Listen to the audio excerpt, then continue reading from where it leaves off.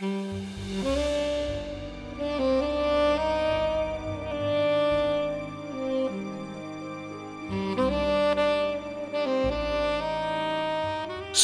It Out with Dover by Joyce Porter.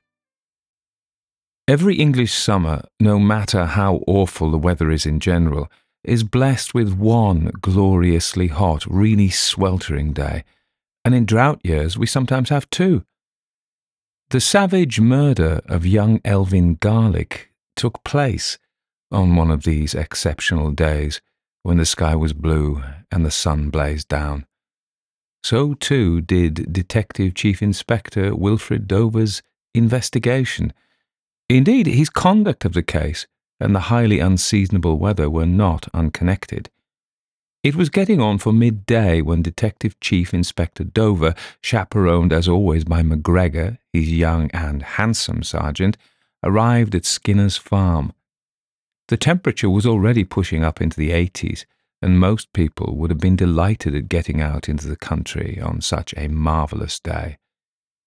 Chief Inspector Dover, however, wasn't most people, and in spite of appearances, Skinner's farm was only 25 miles from Charing Cross, and so not really country anyhow. Charitable people might have thought it was the heat which had addled Dover's brains, but in reality he was just as slow-witted on even the most temperate day. On this occasion, he didn't seem able to get it into his head that Skinner's farm wasn't actually a farm, but an over-restored Georgian house standing in its own grounds and separated from the hurly-burly of the outside world by a couple of fields full of genuinely ruminating black and white cows. "I suppose they call it a farm, sir," said McGregor, surreptitiously dabbing at the back of his neck with a slightly starched white handkerchief, "because it was once the farmhouse." "Bloody fools," said Dover, the sweat standing out in beads on his forehead. As a concession to the weather, he had left off his overcoat, but the greasy bowler hat, the blue serge suit, and the down-at-heel boots were the same as ever. "Struth," panted Dover, "but it's hot." "Perhaps we should have the window down a bit, sir," said McGregor, who'd been wondering for some time if the peculiar smell in the police car was Dover or merely something agricultural they were spraying on the fields. "I hope they've shifted that bloomin' body," said Dover querulously as he plucked at his shirt. "He'll be ponged to high heaven else." McGregor glanced at his watch. "They may not have moved it yet, sir," he warned. "It's only about an hour and a half since they found him, and since I understand he's lying in some sort of copse and reasonably sheltered from the sun." "You won't get me going to see it," declared Dover flatly. "I bet it's all crawling with flies. Here," he roused himself as the car turned into a driveway. "We there?"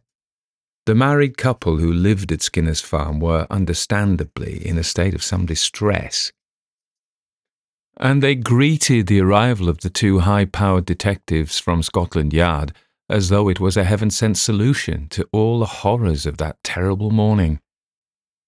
Anxiously hospitable, they conducted a profusely sweating Dover through the house and out onto the comparatively cool and shady veranda. Here they installed him on a cane chaise longue, plied him with cigarettes, and asked him what he would like in the way of a long, cool drink. Dover, having graciously accepted pretty little Mrs. Hewson's suggestion of an iced lager, hoisted his boots up onto the footrest and flopped back. "Struth, this was a life, and it was going to take more than a bloody murder case to dislodge him from it." When, a few minutes later, Mr. Hewson came out with the drinks, Dover was more or less obliged to open his eyes. Having half a pint of ice-cold liquid sloshing around in his stomach had quite a bracing effect on him, however, and for a few minutes he was actually sitting up and taking some interest in his surroundings. The veranda, he discovered, overlooked a large and well-kept garden which fell gently away from the house. In the distance was what appeared to be a clump of trees, where several figures in dark blue could dimly be seen moving about. Dover had no wish to strain his eyesight by peering through the heat haze, so he treated himself to a good look at his host instead. Mr. Hewson, he ascertained without much interest, was a man of about 50, but very fit and youthful looking. He was wearing a pair of powder blue shorts and matching T-shirt, but his manner was far from being carefree and relaxed. As he explained with an uneasy laugh, he wasn't accustomed to stumbling over dead bodies in the middle of a Saturday morning. Dover relieved his own inattentions with a good belch and wiped the back of his hand across his mouth. "You found him, did you?" "No, not exactly," said Mr. Hewson. "Tansy here," he indicated his wife, who was happily engaged in refilling Dover's glass, "actually found him, but naturally I went down to have a look before I phoned the police. I hoped," concluded Mr. Hewson with a bleak little smile, "that she'd got it wrong." "Still hanging around, are they?" asked Dover, through a yawn which gave everybody a fine view of his dentures. "The local police, yes. The inspector's using the phone in the sitting room, and the rest of them are still down there in the old orchard." Mr. Hewson pointed toward the clump of trees which Dover had already more or less noticed. "They're searching through the undergrowth. Do you want me to tell them that you're here?" The last thing Dover wanted was a mob of local flatfoots swarming all over him in that heat. He leered encouragingly at pretty little Mrs. Hewson. "So what happened, missus?" he asked, and rattled his now empty glass. Pretty little Mrs. Hewson grew tearful. She told her story 4 times already and really didn't want to go through it all again. Dover had little sympathy for a woman who seemed incapable of recognizing an empty glass when she saw one. "Oh, get on with it," he advised impatiently. Mrs. Hewson gulped, dried her eyes on a wisp of handkerchief, clutched her husband's hand, and complied. "It's all my fault, actually. If I hadn't decided to grub up the old orchard and turn it into a vegetable garden, none of this would ever have happened. Freddie wasn't a bit keen on the idea, were you, darling? He said he'd do it himself in time, but, well, I know how busy he is, so I got hold of this young man from the village to come and do it." "What young man?" demanded Dover, sportingly moving his empty glass even nearer so as to give Mrs. Hewson every chance. "The young man who's been murdered, Elvin Garlick. He works for a firm of landscape gardeners, so, of course, he's able to borrow their equipment." "You mean he was doing the job for you in his own time?" McGregor, sipping straight lemonade because he didn't drink when he was on duty, was taking notes. Well, somebody in that partnership had to behave responsibly, didn't they? "Oh, yes," said Mrs. Hewson with some pride. "And for cash. That way you get it cheaper because nobody has to pay income tax or VAT or anything. The only trouble was," she added with a disconsolate little moue, "he could only come on weekends, and that meant I couldn't keep it a secret from Freddie. I'd wanted to present him with a fait accompli, you see." "Ah," grunted Dover just to show he was still awake. "Well, Elvin arrived about 8:30 this morning." Mrs. Hewson raised her pretty little chin defensively. "He told me to call him Elvin. He said everybody always did, especially when he was obliging them. Well, I told him exactly what I wanted doing, and left him to get on with it." "And where were you all this time, sir?" McGregor turned to Mr. Hewson. "I was still getting up. Saturday's my day off too, you know." Freddie Hewson felt that further explanation was required. "I'm a stockbroker, so, of course, I'm in the city all week." "So you didn't see Mr. Garlick?" "No. I knew somebody'd come to the house, of course, and then later you could hear his rotavator, or whatever, churning away down there in the orchard. That's when this naughty little girl here," Mr. Hewson squeezed his wife's hand affectionately, "finally had to tell me what she was up to." "He was ever so surprised," simpered little Mrs. Hewson happily. "And then what, sir?" "Well, then, nothing, Sergeant. Tansy and I had breakfast out here on the veranda. Garlick was all right then because we could hear him, couldn't we, darling? After breakfast, I went round to the back of the house to work on my car. I'm rebuilding a 1934 Alvis, and there were a few things I wanted to get done before it got too hot." "And you, Mrs. Hewson?" "I was in the kitchen, getting as much as I could ready for dinner tonight. Well, you don't want to spend a glorious day like this slaving over a hot stove, do you?" "The kitchen's on the far side of the house, too, Sergeant," explained Mr. Hewson, "so neither of us could see anything going on in the old orchard, and as I told the other policeman, we didn't hear anything either. We were both pretty absorbed in what we were doing, and of course Garlic was a good way off, and he wasn't using his machinery the whole time.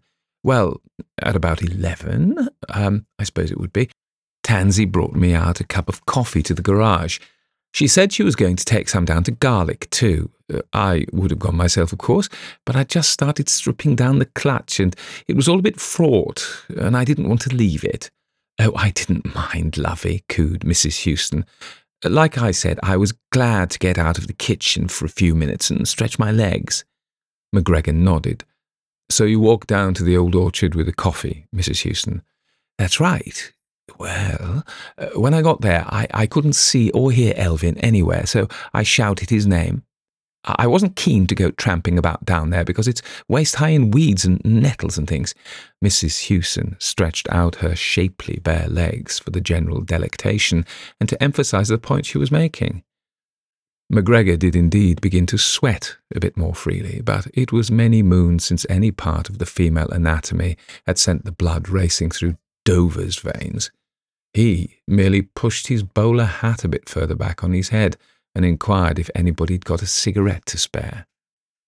The murder investigation ground to a halt as the Houstons obligingly rushed off in all directions to fetch cigarettes, matches, and ashtrays. They finally redeemed themselves by refilling Dover's glass, and it was only when they'd got Dover happily swilling and sucking away that Mrs. Houston was able to finish her story. The end proved something of an anticlimax. Having received no answer to her shouts, Mrs. Houston had gingerly ventured further into the old orchard and found Garlic just lying there, face down, with his own pitchfork sticking out of his back.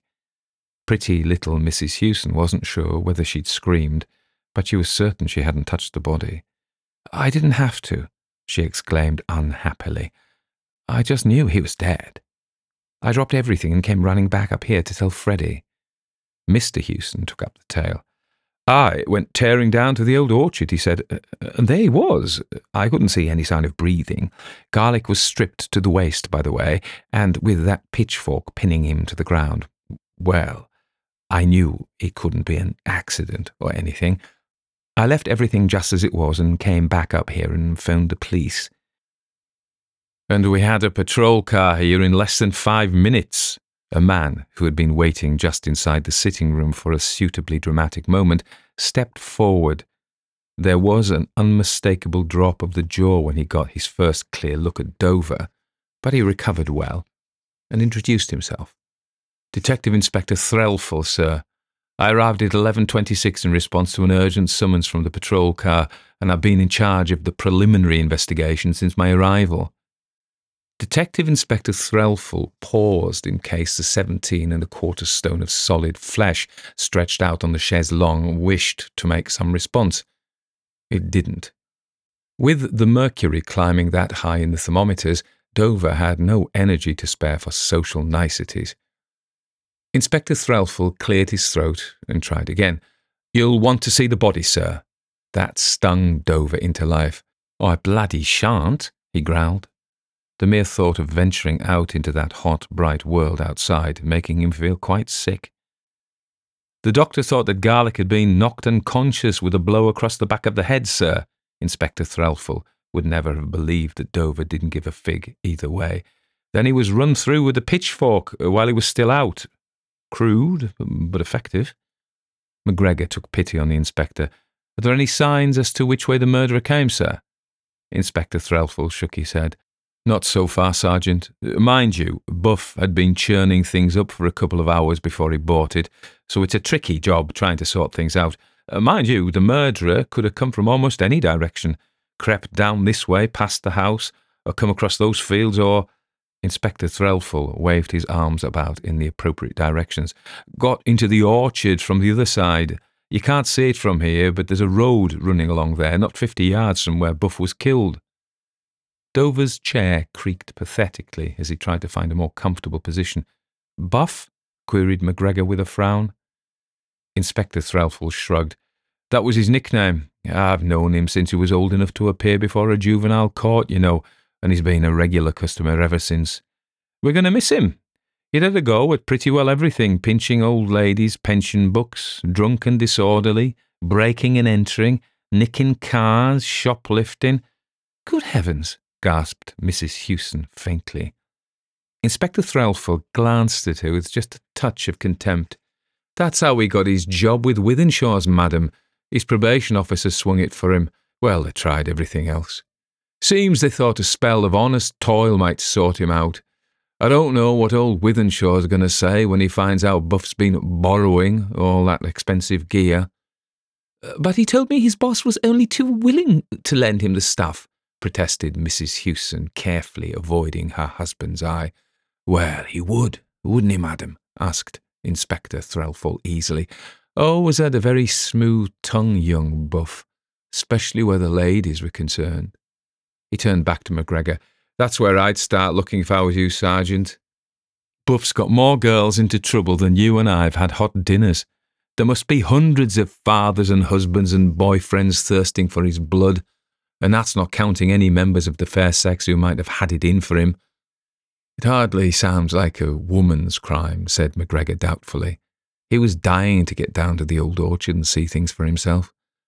I don't see why not. You don't need much strength to knock somebody out with a chunk of wood or something, and that pitchfork had prongs as sharp as a razor.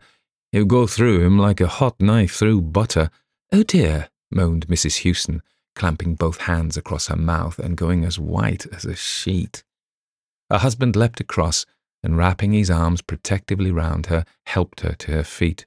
He smiled apologetically at the three stolidly staring policemen. She's a bit upset, I'm afraid. I'll get her to have a little lie down. You don't want us any more just now, do you? I think we've told you all we know. Nobody seemed much concerned one way or the other, though Dover did bestir himself to remark that if Mr. Hewson was thinking of making his wife some tea, he, Dover, wouldn't say no to a cup. These cold drinks are all right, said Dover confidingly to an astonished Inspector Threlfall, but there's nothing to touch a good hot cup of tea, especially in this bloody weather. It brings you out in a good muck sweat. Oh, quite, said Inspector Threlfall. I was wondering what your plans were, sir. Plans? Dover squinted suspiciously. I thought you might like to pop down to the village, sir, and have a word with the lad's mother. He lived with her, and she might just know something. I've got some chaps out making general inquiries around the neighbourhood, but I thought I'd best leave Mrs. Garlick for you. There was an awkward pause. Not that Dover was hesitating. Wild horses weren't going to shift him off that veranda until the temperature outside dropped by at least 20 degrees. But there was the problem of conveying this message to Inspector What's-his-name without too much loss of face. How many people knew he was going to be working here this morning? Asked Dover in an attempt to give himself time to think. Inspector Threlfall rubbed his chin. Not many, I shouldn't think. Not if he was borrowing the gear without permission. Besides, it's not the sort of thing you'd expect young Buff to be doing in his spare time. Normally, if he wanted extra money, he'd just nick it. McGregor wiped the perspiration off his upper lip. The veranda was only comparatively cool. Maybe he's turned over a new leaf. More likely casing the joint, said Inspector Threlfall. The Hewsons must have been mad to let him come within a mile of this place. McGregor fanned himself gently with his notebook. It was more Mrs. Hewson, wasn't it? I don't think her husband knew anything about it till Garlick turned up this morning. Seems he wanted the old orchard left just as it was, said Inspector Threlfall. Claims it's a nature reserve or something. I expect he'll pin her ears back for her when all this is over. Most untypically at this stage in the proceedings, Dover was wide awake and listening intently. It wasn't, however, the lethargic conversation about the Hewsons' private life that was claiming his anxious attention, but the more interesting rumbles that were coming from his stomach. McGregor laughed a cool, sophisticated, man-of-the-world laugh. Hewson'll just have to teach her who's boss, otherwise he won't be able to call his soul his own. Hark, who's talking, jeered Dover, from whom it was never too hot and sticky to be unpleasant. He left his guts to take care of themselves for a moment. You could write all you know about married life on a threepenny bit, laddie, and still have room for the Lord's Prayer.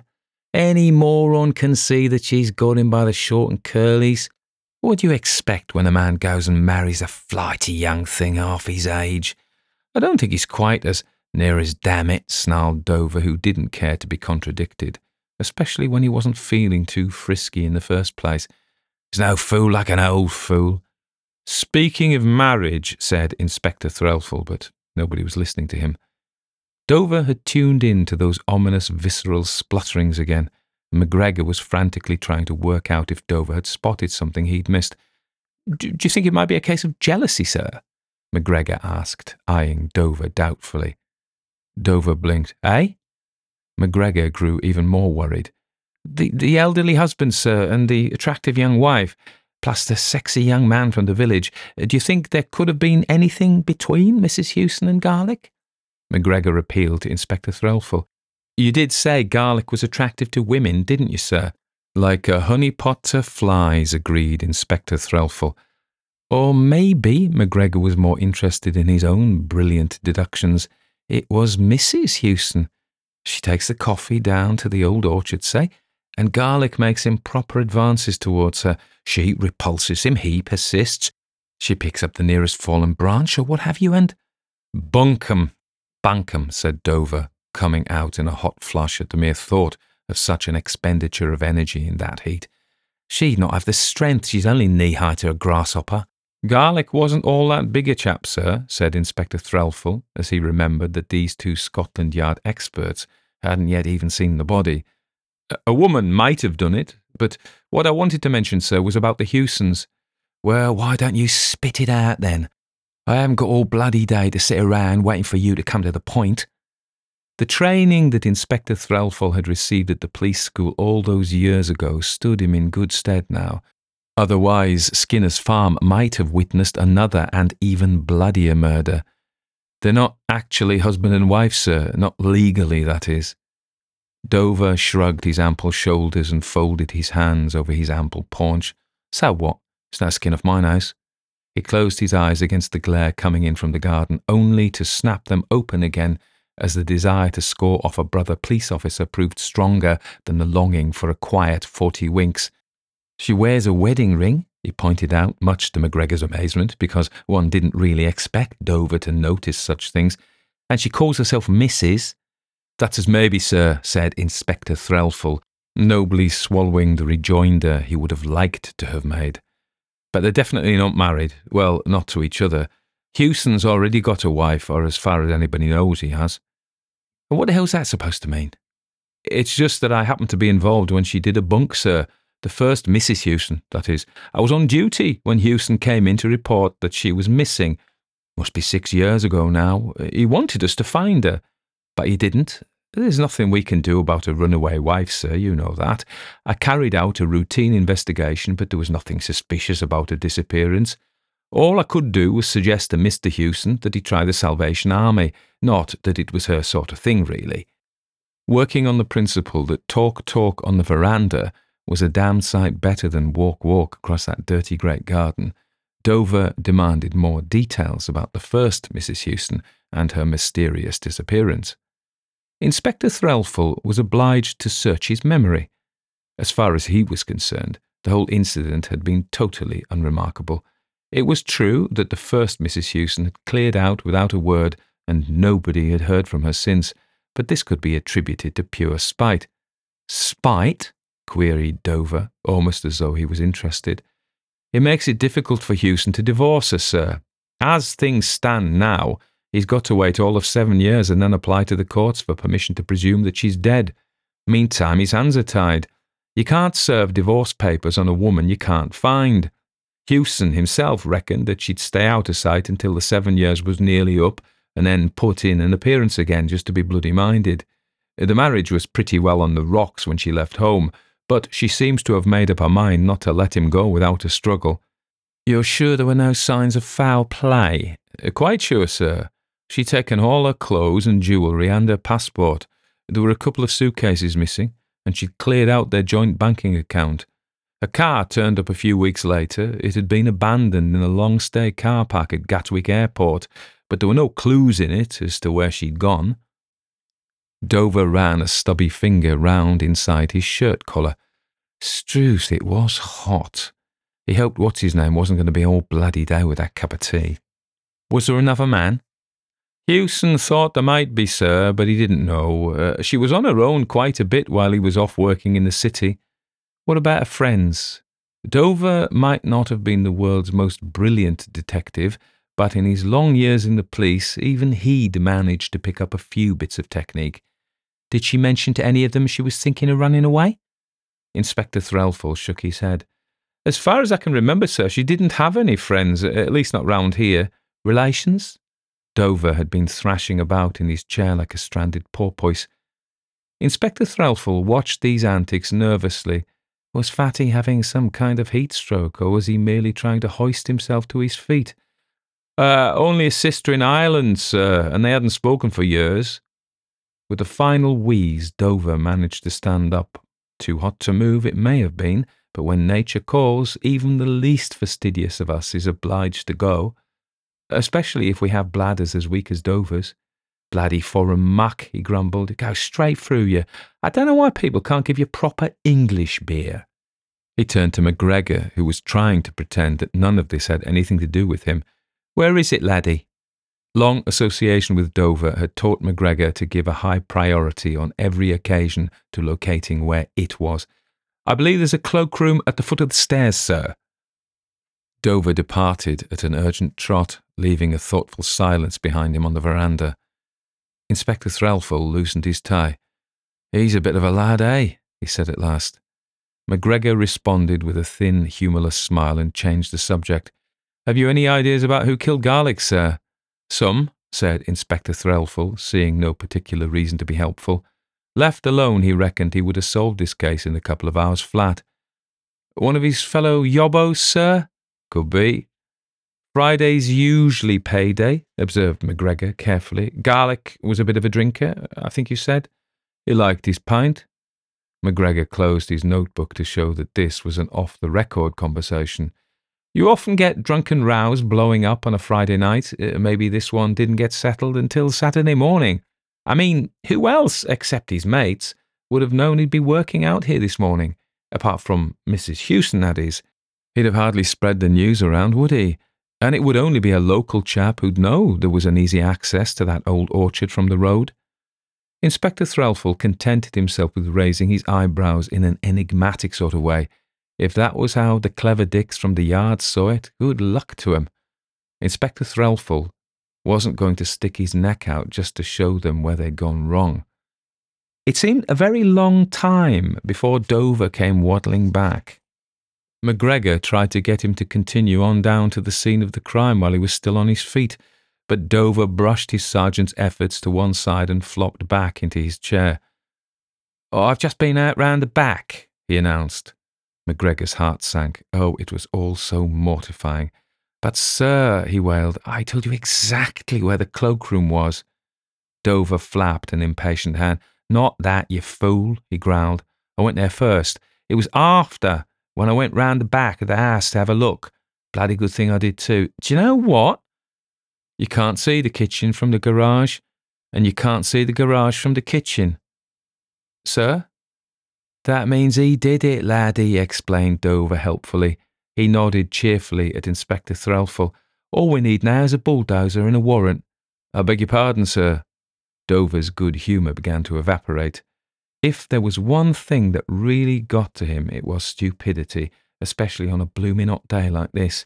You got cloth ears or something? He asked Inspector Threlfall savagely. I solved your murder for you. Struth, some people want it with bloody jam on. Inspector Threlfall very sensibly clung on to the one bit of this he could understand. You've solved the case, sir. It come to me out there, said Dover, not without a touch of pride. I wasn't just twiddling my thumbs, you know. Then I went round the back, and Bob's your uncle. All fits. All you got to do is dig up the evidence and charge him with murder. But charge who, sir? Well, what's his name, you bloody fool? Roared Dover. Who else, for God's sake? Look, this morning he waits until his wife, or whatever she is safely shut up in the kitchen, right? Then he nips out of the garage, round the other side of the house, get it? And down across the bloody garden. The gesticulations which accompanied this vivid account were a little uncertain, as Dover had not actually seen the terrain he was describing. He sneaks into this orchard place, find young who's your father, picks up the nearest blunt instrument and knocks him out, okay? After that, all he has to do is finish the job off with the pitchfork. Easy as shelling peas. Rightly deducing that nothing useful was going to emerge from Inspector Threlfall's feebly gaping mouth, MacGregor himself tried to introduce a note of sanity into the proceedings. Are you saying that Mr. Hewson murdered Garlick, sir? But why should he? He didn't even know Garlick. In fact, MacGregor riffled officiously through his notebook. He claims that he'd never even seen Garlick until after he was dead. That's a very definite statement, sir, and easy enough to check. Dover scowled. Trust MacGregor to start nitpicking. He didn't have to know Garlick, he said sullenly. He'd have croaked anybody. You mean Mr. Hewson is some sort of homicidal maniac, sir? Dover's scowl blackened. If it hadn't been for the excessively hot weather and MacGregor being such a big strapping chap, Dover might have been sorely tempted to go across and belt him one. Insolent young pup. Hewson, he snarled through gritted dentures, would have killed anybody who started digging that old orchard. The penny dropped, and MacGregor could have kicked himself. You mean? I mean that's where he buried his first blooming wife, snapped Dover, making sure that MacGregor didn't steal his thunder this time. She didn't run away, he killed her, and then buried her with all her clothes and jewellery and stuff out there in the orchard. Inspector Threlfall recovered his powers of speech. But I investigated the first Mrs. Hewson's disappearance, sir, and there were no suspicious circumstances. Struth, sneered Dover happily. You wouldn't know a suspicious circumstance if it jumped up and bit you. Hewson was just too clever for you, that's all. Well, it's true the marriage wasn't a very happy one, said Inspector Threlfall, meekly accepting the slur on his professional competence. But we took that as a motive for leaving him. He glanced across at MacGregor for support. I suppose we could have Hewson in again and ask him a few questions. Dover reacted to this suggestion with unusual passion. Not yet, you bloody don't, he spluttered indignantly. I'm still waiting for that cup of tea you promised me. This must have sounded a bit thin even to Dover's ears. Besides, he added, in an attempt to place his policy of inaction beyond all question, I've been invited to lunch. Look, why don't you two just push off and get that orchard dug up? It'll probably take you 2 or 3 hours. Soon as you find a wife's dead body, you can come and tell me. But not before 2 o'clock at the earliest, mind. Then we can confront what's-his-name with the facts and get a confession out of him. There's nothing to worry about. He's not the stuff heroes are made of. He'll soon cooperate if we shove him round a bit. And now, the Dover eyelids drooped slowly over the Dover eyes. Why don't you just bug off and leave me to have a quiet think?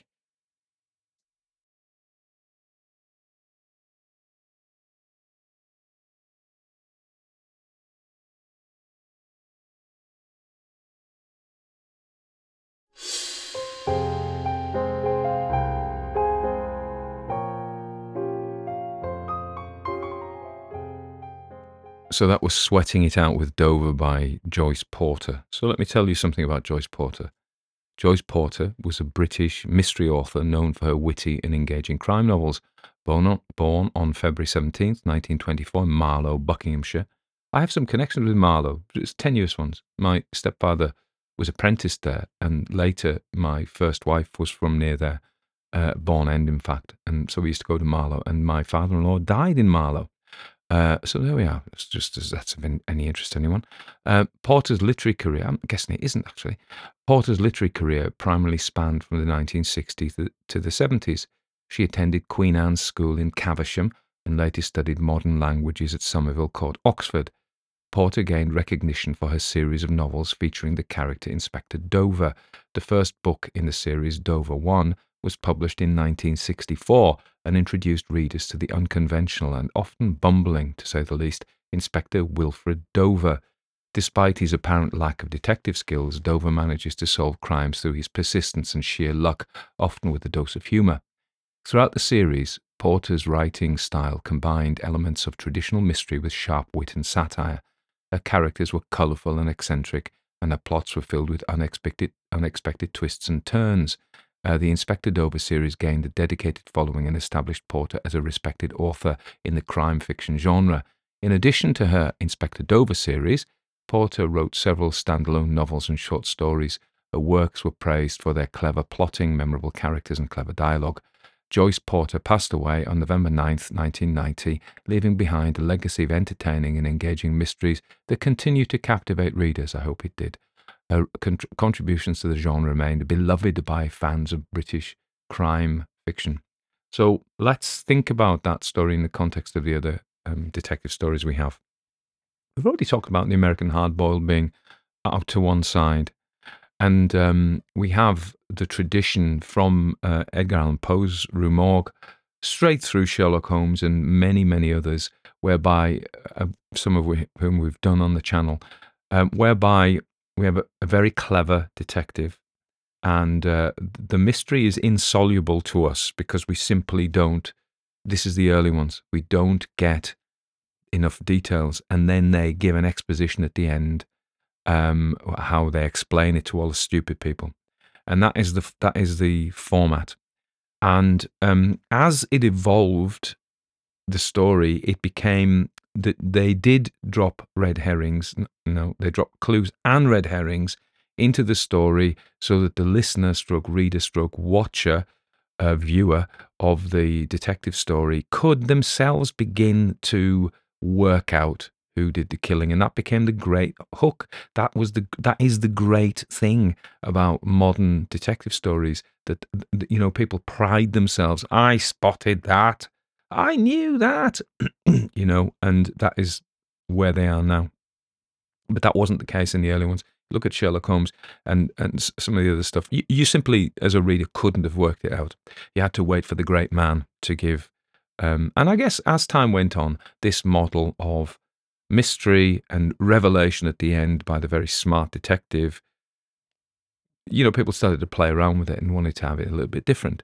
So what we have, and so as I say, one of the things was the big development is putting clues in that you could. Now, I think that, and red herrings become important as well. So misdirection.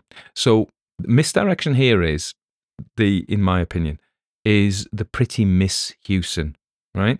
And she shows her legs for delectation, I think the phrase is.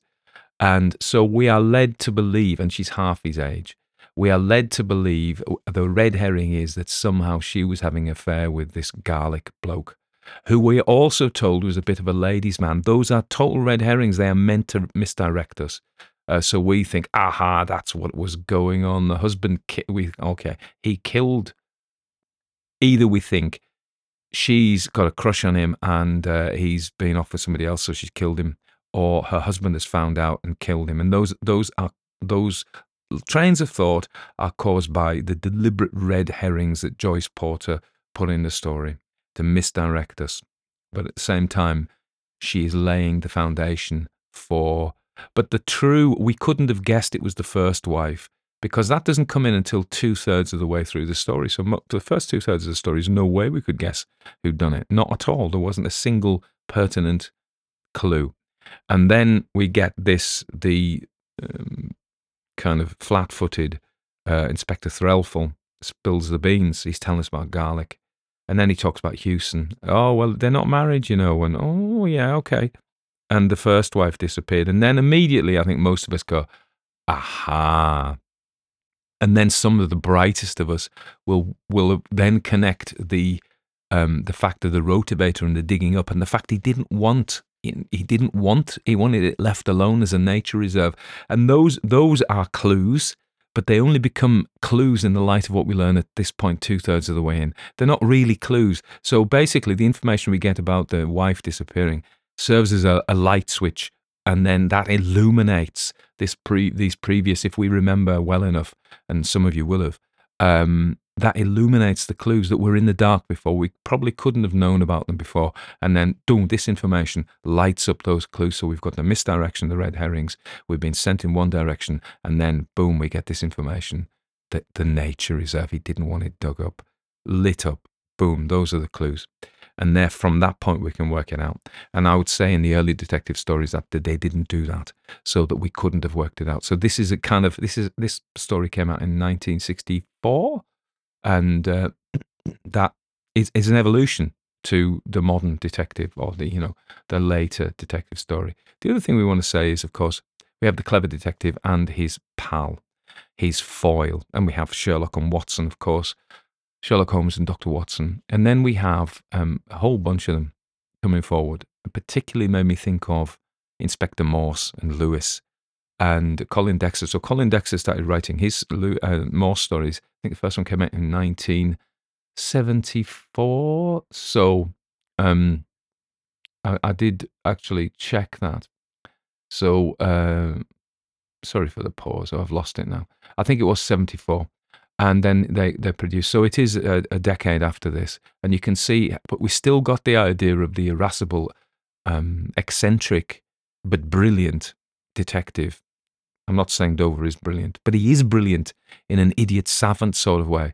I mean, he is. He's actually much cleverer than he must be much cleverer than he's given credit for. So that's that. The partner of the straight man and the eccentric genius detective that we see in later, but it's in the air. And then the other kind of detective that you are reminded of is, of course, Columbo. And Columbo's coming out in 1971, I think. The pilot was 1971, and he is the dumb detective, Columbo, who isn't really dumb. And this strikes me, this is Dover as well. Dover is supposedly everything. So that, again, it's a misdirection. It's red herrings. He doesn't get up. He just wants a beer. He belches. His belly. He's kind of a rough. I don't even know if he's a diamond. He's rough anyway. And this is meant to. And this, of course, touches on the ancient classical thought, the beauty and goodness were the same thing, and we assume all virtues clustered together. So the beautiful are also the good, are also the brilliantly intelligent as well. And our experience of life tells us that all those things are separable. That you can have beautiful people who are thick and wicked. You can have wicked people who are clever and beautiful, and you can have clever people who are ugly and what was the other one? Whatever the other one was. So, but of course, we still kind of have this naive thing, if you're stupid and he's painted in a very sweaty and overweight, sweaty, greedy, gluttonous, common. I played him like that, I must admit. Character. So yeah, he's a kind of proto Columbo as well. So we can see. Well, the interesting thing is this story. You can see the evolution of the detective story. You can see all the various threads that come out in it and will later develop and echoes in other detectives. I wanted to say, I thought that she is very funny, Joyce Porter. There was a lot of that was actually really funny. Yeah, and somebody's murdered, and yet there's comedy in it, and that is like the cozy mystery.